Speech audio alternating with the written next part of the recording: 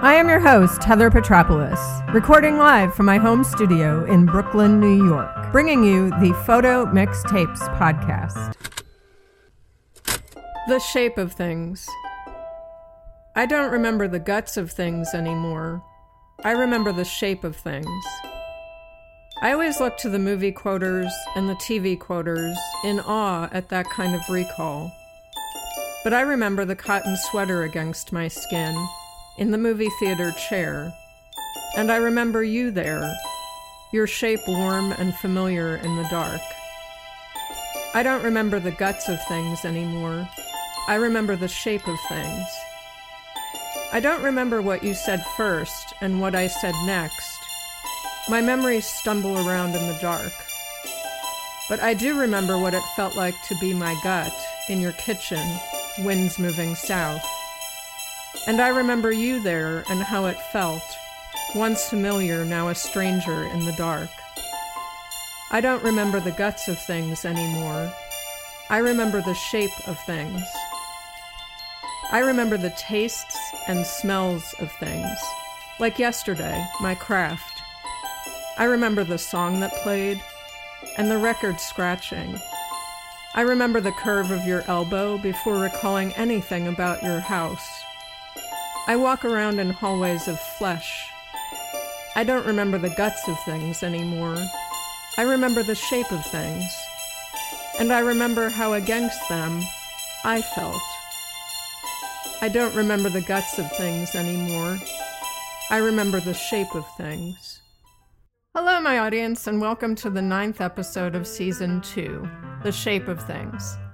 This will be an action-packed episode with a spoken word poem, a review of the Oscar-nominated film The Shape of Water, Oscar picks for some major categories, photography tips for taking group shots for tonight's Oscar parties or any other gatherings coming up, and a falafel salad recipe. But before all of that, I have a special announcement for you. I'm going to be starting a video component of the podcast. I released about a 7-minute introduction to all things photo mixtapes, series and podcast yesterday on my business channel, Heather Petropoulos Photography, and I started a photo mixtapes playlist for future installments of this behind-the-scenes type video content. I look forward to seeing you over there on YouTube, and as always, please don't hesitate to reach out to me at heather@heatherpetropoulos.com with feedback, suggestions, and collaboration opportunities. This month's music mix is We're Better Together, Magical Collaborations Mix, and will feature musical collaborations in writing, singing, and artistry for the month of March. Collaboration has been on my mind, both artistically and in real life. Track 2, a review of The Shape of Water. Per usual, a review of The Shape of Water across 3 common and important themes to the Photo Mixtapes podcast: cinematography, writing, and soundtrack. And you know the drill. Spoilers ahead, so if you haven't seen this film and have any intention to, you will want to pull the car over here and get back on the highway after the review portion. Cinematography. Guillermo del Toro surely knows how to deliver visually. The film is flawlessly executed from a visual standpoint.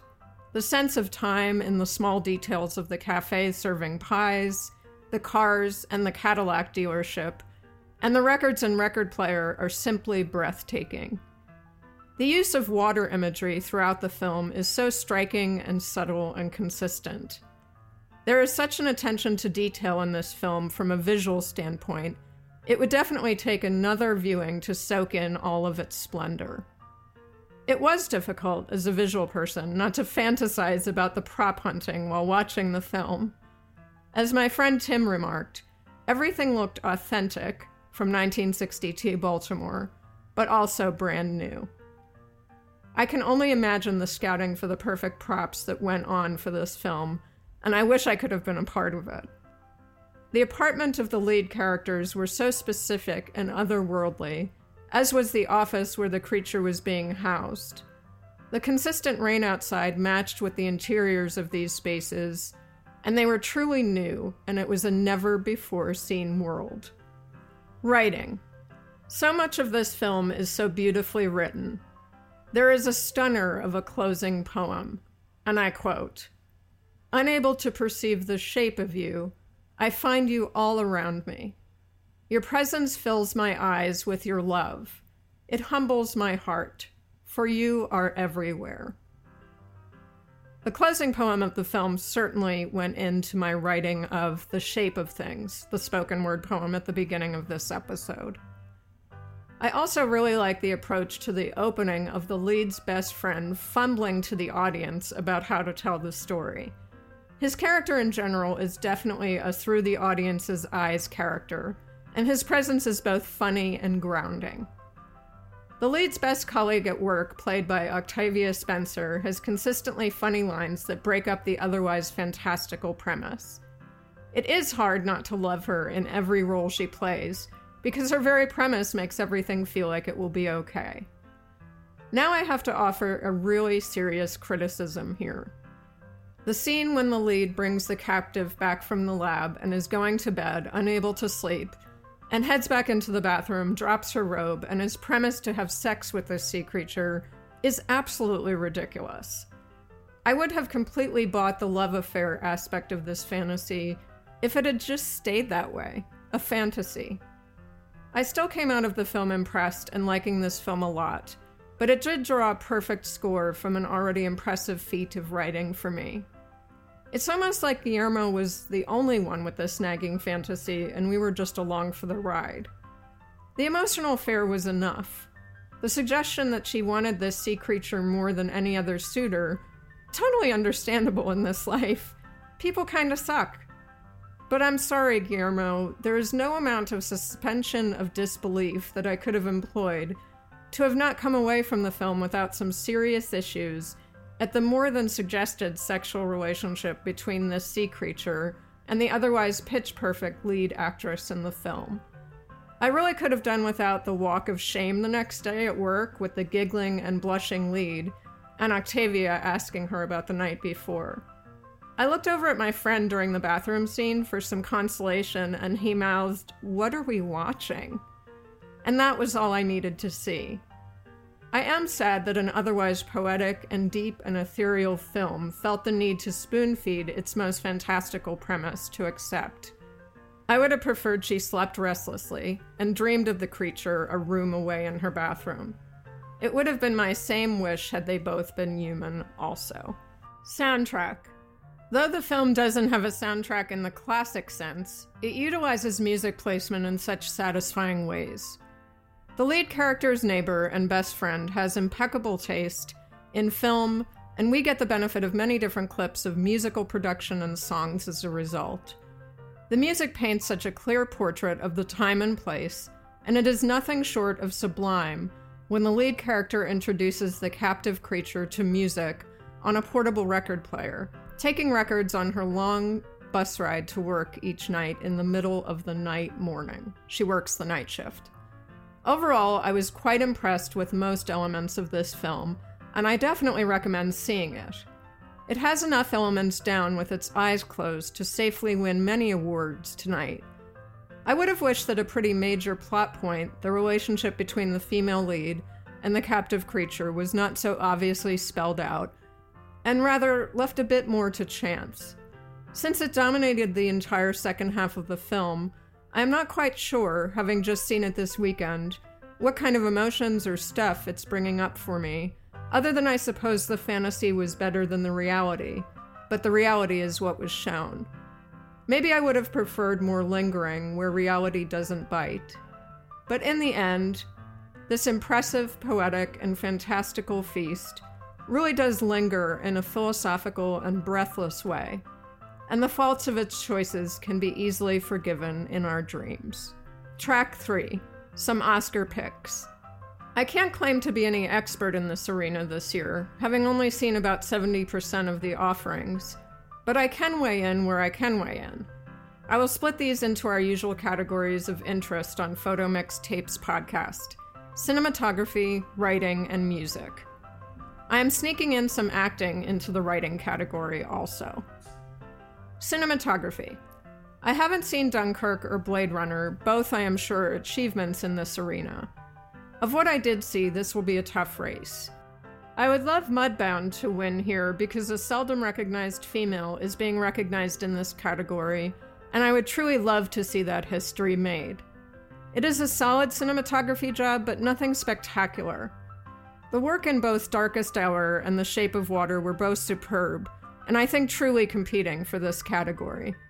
I'm going with The Shape of Water because not only was the cinematography flawless, the time and place drawn here are nothing we've ever seen before.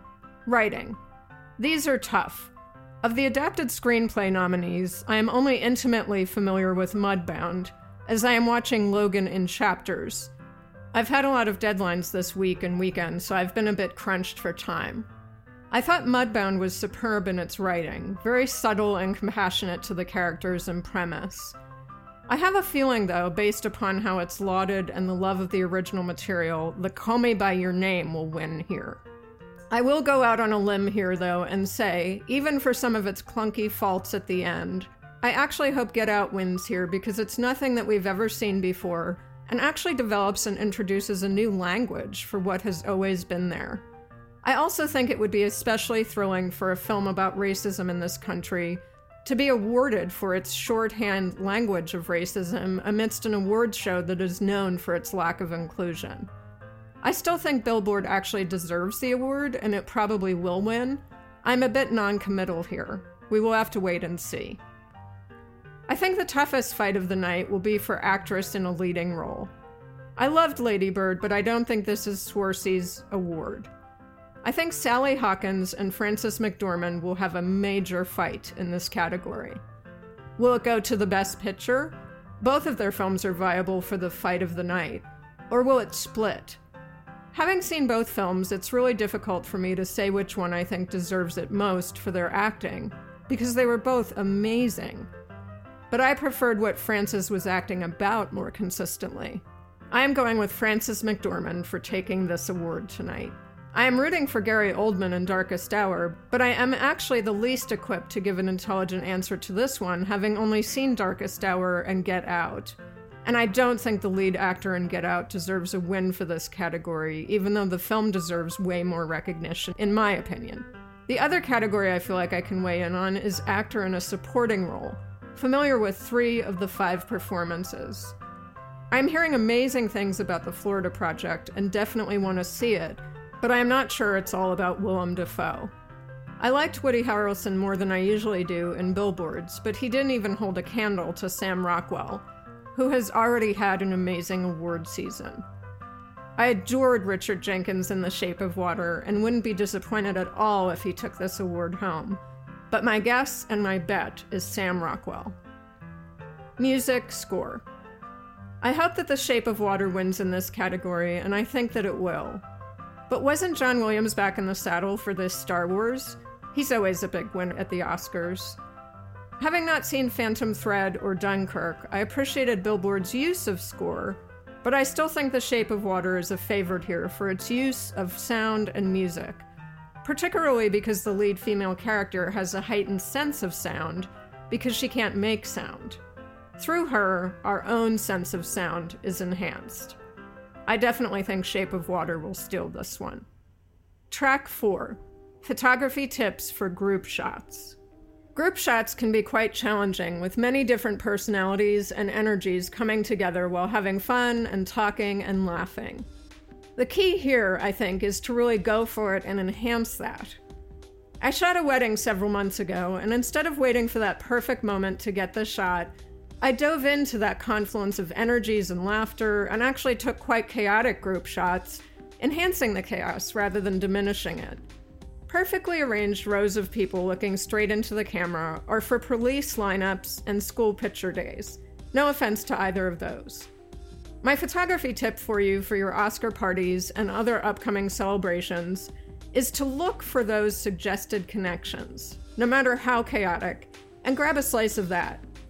If you're using a phone to take the shot, you will be in luck from a focusing and wide-angle standpoint because most phones can focus easily and without much thought across a parallel plane of people, and the lenses in them make it always wide enough to center the photograph so that everyone is included. Within reason, but squishing together can create an energy all its own. If you're using a DSLR or film camera, there are a couple of other things to think about. Firstly, aperture. You're going to want to steer clear of using a much lower f-stop, numbers 1.2 to 7.1, and you're going to want to also avoid the highest numbers, f18 to f32. That leaves you somewhere in the middle of your lens range, approximately f8 to f13. This is because anything with too low a number will leave you too shallow a depth of field, and any little movement back and forth from the plane of focus will be out of focus. And remember, we want that energy and movement. So if that happens, entire people won't be in focus. Secondly, focusing itself. It's a good idea to use multiple point focus also, meaning don't use that single small square and focus on the person in the center of the frame, but rather use multiple points of focus.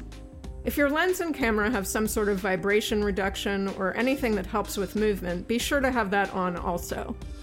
Thirdly, if using a film camera, be sure to get a light meter reading. There are many free apps across every kind of phone operating system, in a couple of different spots across the crowd, so you can use the average of the readings to estimate your exposure. On a DSLR, you might want to grab a light meter reading by halfway pressing your shutter on most bodies across several points in the crowd so that you can dial your exposure up or down also to suit your liking. More than anything else, have fun. Go toward the chaos and energy, not away from it, and you will take much better group shots. Track 5. An occasional salad recipe. When I first started the Photo Mixtapes podcast, I promised an occasional salad recipe because I knew that the standards of a spoken word performance of a new poem, photography tips, conversations, and reviews would surely take the lion's share of time and energy on the podcast. But I also did want to maintain some connection to my original blog of recipes and food as a metaphor for what else was going on. To that end, here it is. One of our occasional salad recipes, as originally promised. I have fallen in love with making homemade falafel. I've been playing with a couple of different recipes and tweaking them to make them my own. But for today's recipe, the falafel part is actually a shortcut. Find a falafel recipe online that you like, or run to your favorite local falafel joint and grab some, either fried or baked, and ones with ingredients that suit you. Whole wheat flour or regular flour? Does it have a green like spinach? And what kind of seasoning? Of course, chickpeas and some sort of flour are the basics, but you can make one that falls into your other food choices, nutritional goals, and likes. Once you have made or picked up the falafel, it is really easy to want to pop them into a delicious fluffy pita and smother them with sauce. That's why this salad recipe might come in handy if you'd like something lighter and healthier. Into a large bowl of your favorite lettuce, I prefer spinach, toss in corn, black beans, cubed avocado, chopped red onion, chopped mixed peppers, then salt and pepper to taste. For the dressing, combine a light balsamic dressing of your choice, and stir in a dollop of sour cream and squirt in some fresh lime juice. Stir until all ingredients are combined into a creamy dressing. Then, cut up the falafel you prepared or bought prior into small cubes. Also, smash a couple of servings of your favorite pita chips into tiny bits. Toss both of those into the salad bowl and then pour in the dressing. Toss all of that together until the ingredients are blended well. And for your final step, add crumbled feta cheese onto the top. Don't toss again since the cheese will get soggy. Just be sure to have equal portions of cheese across all servings. I hope you enjoy the salad, and if you do end up making it, shoot me a photo of it or you and your peeps enjoying it. Preferably a joyful and chaotic group shot. Thank you, my audience, for making it through the entire episode this week. I had my podcast partner in misdemeanor, Ethan Jones, on my shoulder as I wrote for this episode, who very sweetly, each and every time I ask for what he thought of the podcast, says, "I loved it, but I wanted more." I struggle to get used to the idea of putting more and more out into the universe, but I struggle with it in a joyful way. As always, you can reach out to me at heather@heatherpetropolis.com, and you can now check out the video accompaniments on YouTube on my YouTube channel, Heather Petropolis Photography. I'll see you there. I am your host, Heather Petropoulos, recording live from my home studio in Brooklyn, New York, bringing you the Photo Mixtapes podcast.